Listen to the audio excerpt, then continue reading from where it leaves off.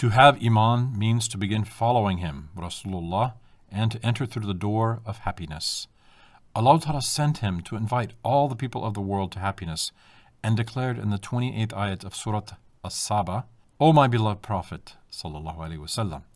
I send you to humanity so that you should give the good news of the endless bliss to all the people in the world and to guide them along this way to happiness.